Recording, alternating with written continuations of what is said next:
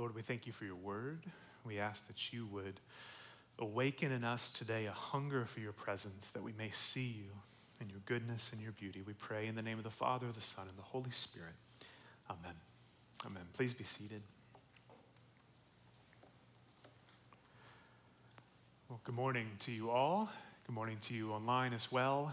We continue today our journey through this Practices of Love series. If you were with us in person or online last week, you'll recall we discussed meditation and the way in which meditation means we turn our minds in specific directions. We say our minds, we almost lead them by the hand, we said. You lead your mind by the hand and say, pay attention to this. Go look at this. And in our readings today, we are, in a sense, told what we're meant to pay attention to.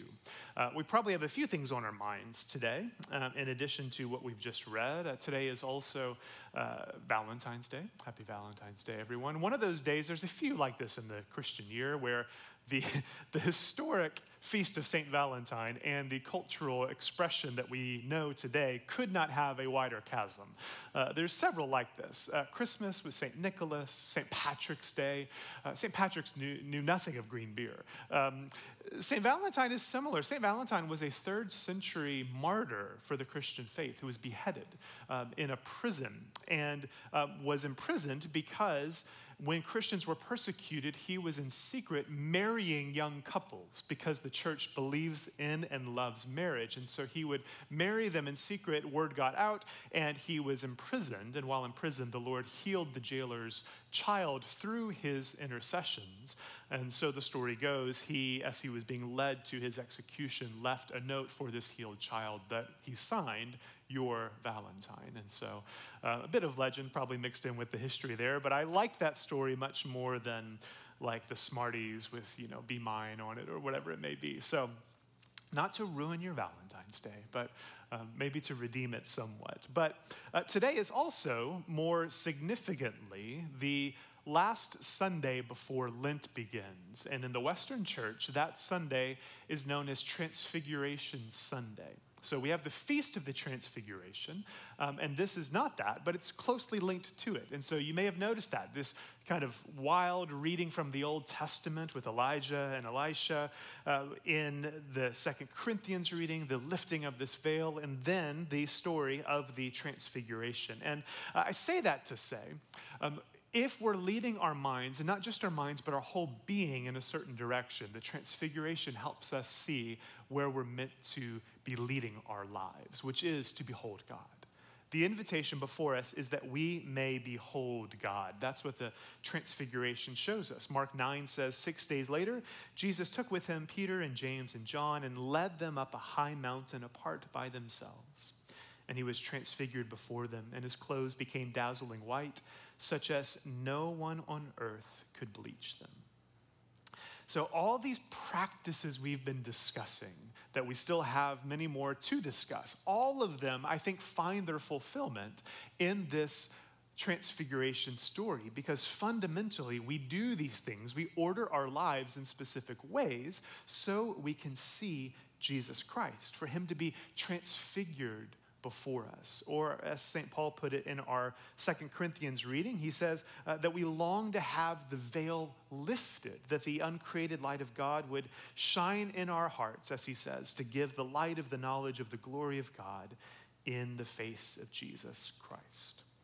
So we're going to talk about Lent a bit today. We don't have a Northside Ash Wednesday service, and so I'm going to kind of like combine that into today a little bit as well. But this is really the heart of Lent. The heart of Lent is that we create room in our lives through certain practices so we align ourselves in such a way that we could see the love of God in Jesus Christ. That's kind of this vertical dimension to our life with God. And yet, as we've talked about for about a month now, there's this horizontal reality as well. This book keeps pushing us outwards towards our neighbor.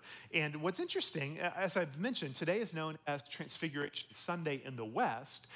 The Christian church largely divided along whether you spoke Latin or Greek. And so all the Christians who spoke Greek to this day, the last Sunday before Lent is not known as Transfiguration Sunday, but it's called Forgiveness Sunday.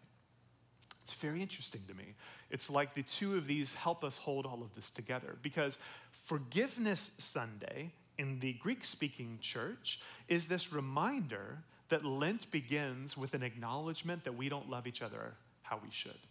That we begin Lent by saying, actually, I need your forgiveness because I failed to love you as Jesus invites me to love you. And so that we, instead of showing the selfless love of Christ, the sacrificial generosity, we hoard from one another. We fail to love. And so we need to be reconciled. We need to ask forgiveness. And somehow that vertical beholding the life of God, beholding Jesus in his transfiguration, and the forgiveness you and I need to extend and receive because of our brokenness, those all are meant to be held together. And I think maybe the way those dual emphases actually help us see that. They help us to hold these together. And I want us to hold that together as well as we talk today about fasting, because Lent is upon us, and yet this is also the theme of our chapter this week. You may have read ahead and saw this, and if not, if today's kind of an introduction to you, if you've been working through this book, this week we talk about fasting and feasting, or as Bennett subtitles this chapter, he says, "This is my tummy, which I will curb for you." Which made me chuckle. This is my tummy, which I will curb for you. Here's the thing. This is a really important chapter. If you've kind of checked out from this book up until this point, read this chapter.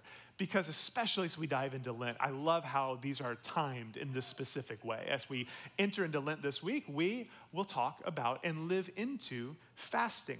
And eating is essential to the Christian life because it's essential to the human life. Last week, we talked about meditation. Some of you would have maybe instantly been like, that's not for me. I don't do meditation. Even if you're not a foodie, most of us, I think, would acknowledge food is kind of for you. Like, food is for everyone. Go a few weeks without eating and see how that works out for you. It is essential to life. We can't say that food is an optional thing we pick up or take or let go of.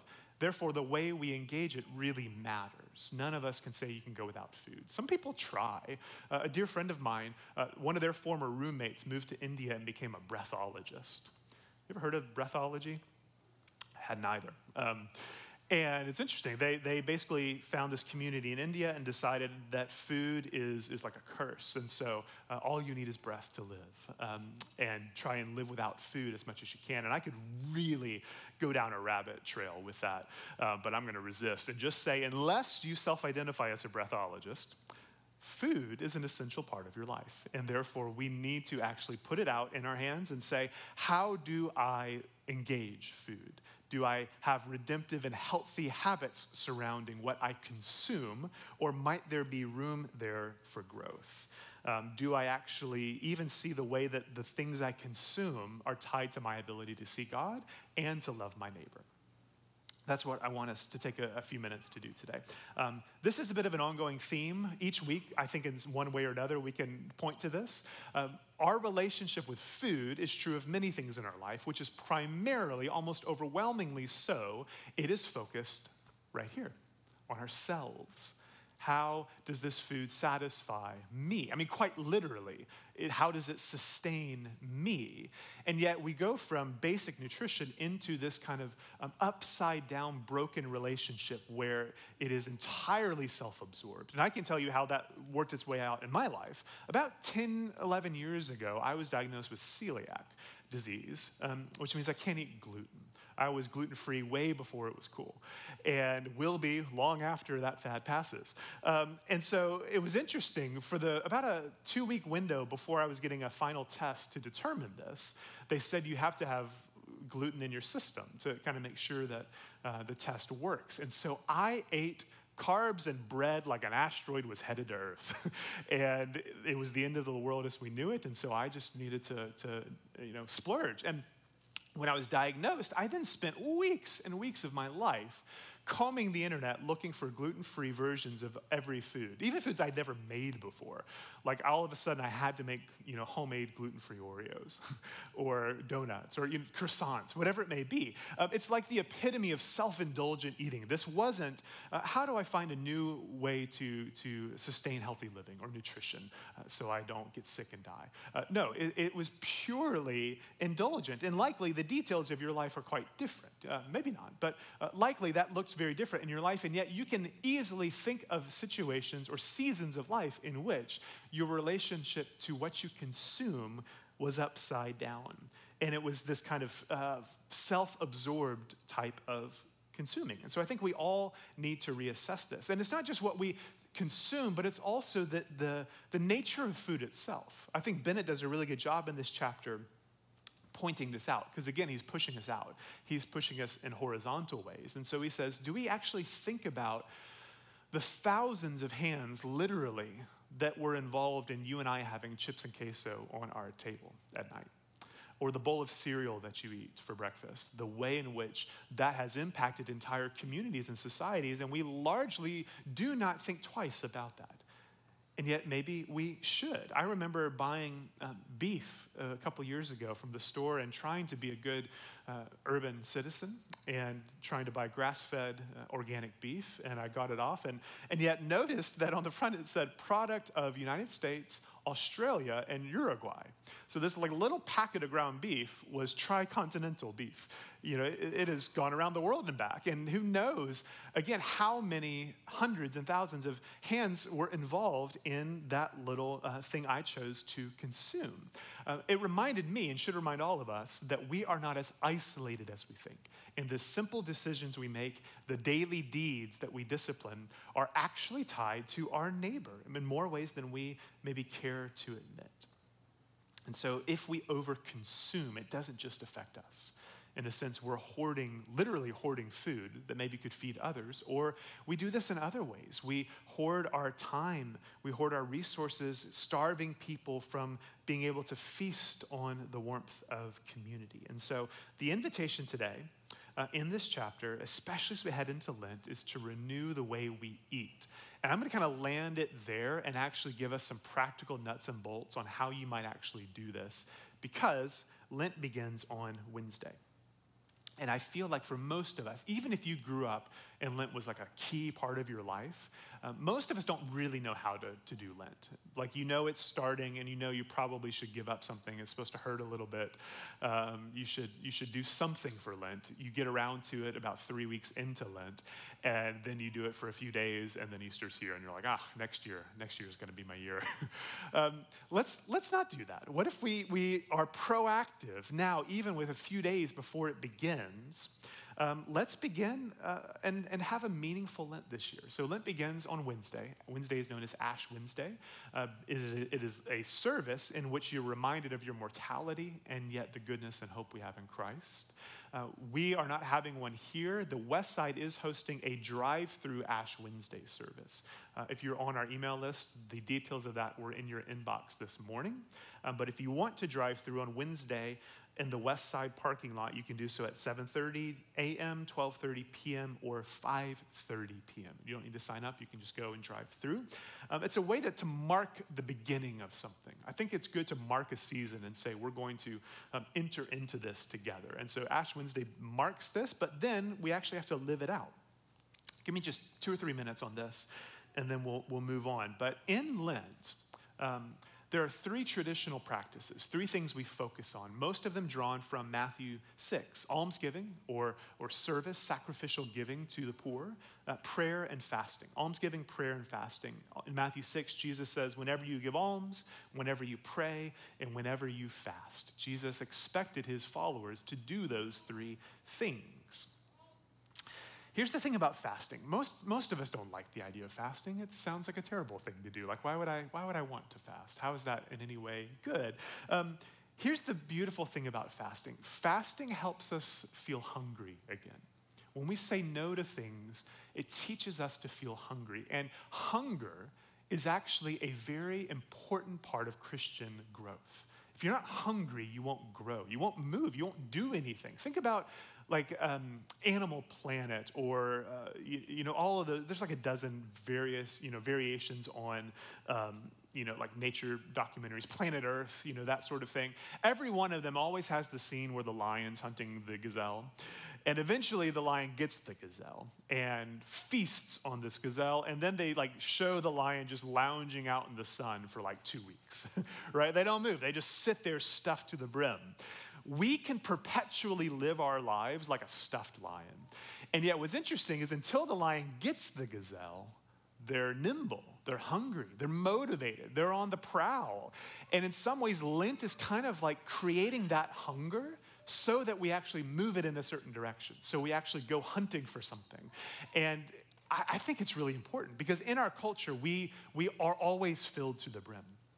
And so we rarely actually live intentionally with hunger. If we feel hunger, we feel like we immediately need to satisfy it. Fasting creates the hunger. These things go together though. Fasting creates the hunger. Prayer and almsgiving directs that hunger. That's really significant. These go together. Fasting makes us hungry, but hunger in and of itself is not virtuous. Hunger in and of itself doesn't make us more like Christ. The hunger then is paired with prayer, which turns our lives towards the Lord so we can behold God, and it turns us in service towards others. And so it turns us out. And so you fast, but you also pray and give to others so that these go together. But it begins with fasting. If you're not hungry, you likely will not pray or serve others the way that we're invited to. And so it begins with fasting. Fasting has largely become self-directed. It's kind of become a choose your own story, choose your own adventure when it comes to fasting. And I think there are some benefits to that, for it to be highly personal to you. And yet there's also some wisdom in saying, let's not reinvent the wheel. There are ways that Christians for centuries and centuries have observed this season that we would probably do well to observe. And so we'll land here. There's 3 ways you can typically fast in Lent, or 3 areas of focus. You limit what you eat, you limit how much you eat, and you limit when you eat. Those are kind of the 3 things you need to think about. What do you eat? When do you eat it? And how much do you eat? Typically, fasting in the church does not mean you cease from eating all food. It's not like you just drink water all day. Traditionally, fasting has meant you eat 2 small meals that do not equal a full meal. So you can have a little food in the morning, maybe a little food at the end of the day. And so you're limiting the amount of food that you eat. But then you're also limiting what you eat. You say no to specific foods. And in the past, it's usually centered around what are the foods that you would have at a feast? What foods say this is a time of feasting? Meat, eggs, dairy, oil, wine. In traditional cultures, all of those signal feasting. Maybe sugar should be added to that list because for us, sugar is a pretty key trigger that this is a feast, something to celebrate. If that feels overwhelming and you only give up one, give up meat. Consider being a vegetarian for Lent. That's like a highly practical point of application, but I would encourage you to at least consider it, because here's why. Throughout the Bible, what's the one sign of feasting? It's meat. When the father receives his son home, what does he do? He kills the fattened calf, and they throw a party. And so meat in almost every traditional culture across the world has been the sign that this is a feast. We totally have blown through that because we have, every meal we have, 2/3 of the plate is meat. And if it's not, we feel like something has gone wrong. My wife and I sometimes will order the vegetable plate at a restaurant, and it's all we order, like that's our meal, and the server will always look at us like, there's still time to change your mind. Are you sure you want to do this? But that's how we live culturally. We if there's not a bunch of meat, we think this isn't a meal, and it's because we're always feasting. And if we don't learn to fast, don't learn to create hunger, learn to limit and direct our desires, we'll never actually know what it means to feast. So that's briefly how much you eat and what you eat. What about when? When do you do these things? When do you limit it? And again, I think there's a few ways you could consider stepping into this. At a very baseline, Ash Wednesday and Good Friday are fast days. In the Western church, everyone's invited to fast on those 2 days. Similarly, you could also take on fasting every Wednesday and every Friday. Every Wednesday to remember the betrayal of Jesus. Every Friday to remember the crucifixion of our Lord.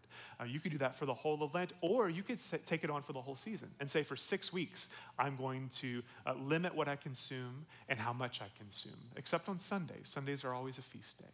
And so you could really think that through. But all of this is meant to be a gift. It's meant to be a way that we see how imbalanced our lives are, and yet awaken in us a desire to see God, awaken in us a longing to behold Jesus. And so that's the gift of Lent. That's why Lent should be received as a gift and not as a burden. It's not like you realize Lent is coming and you think, oh no, the next 6 weeks are going to be terrible. No, the next 6 weeks would be profoundly transformative in your life with Christ. And so I would encourage you to not miss the invitation of Lent.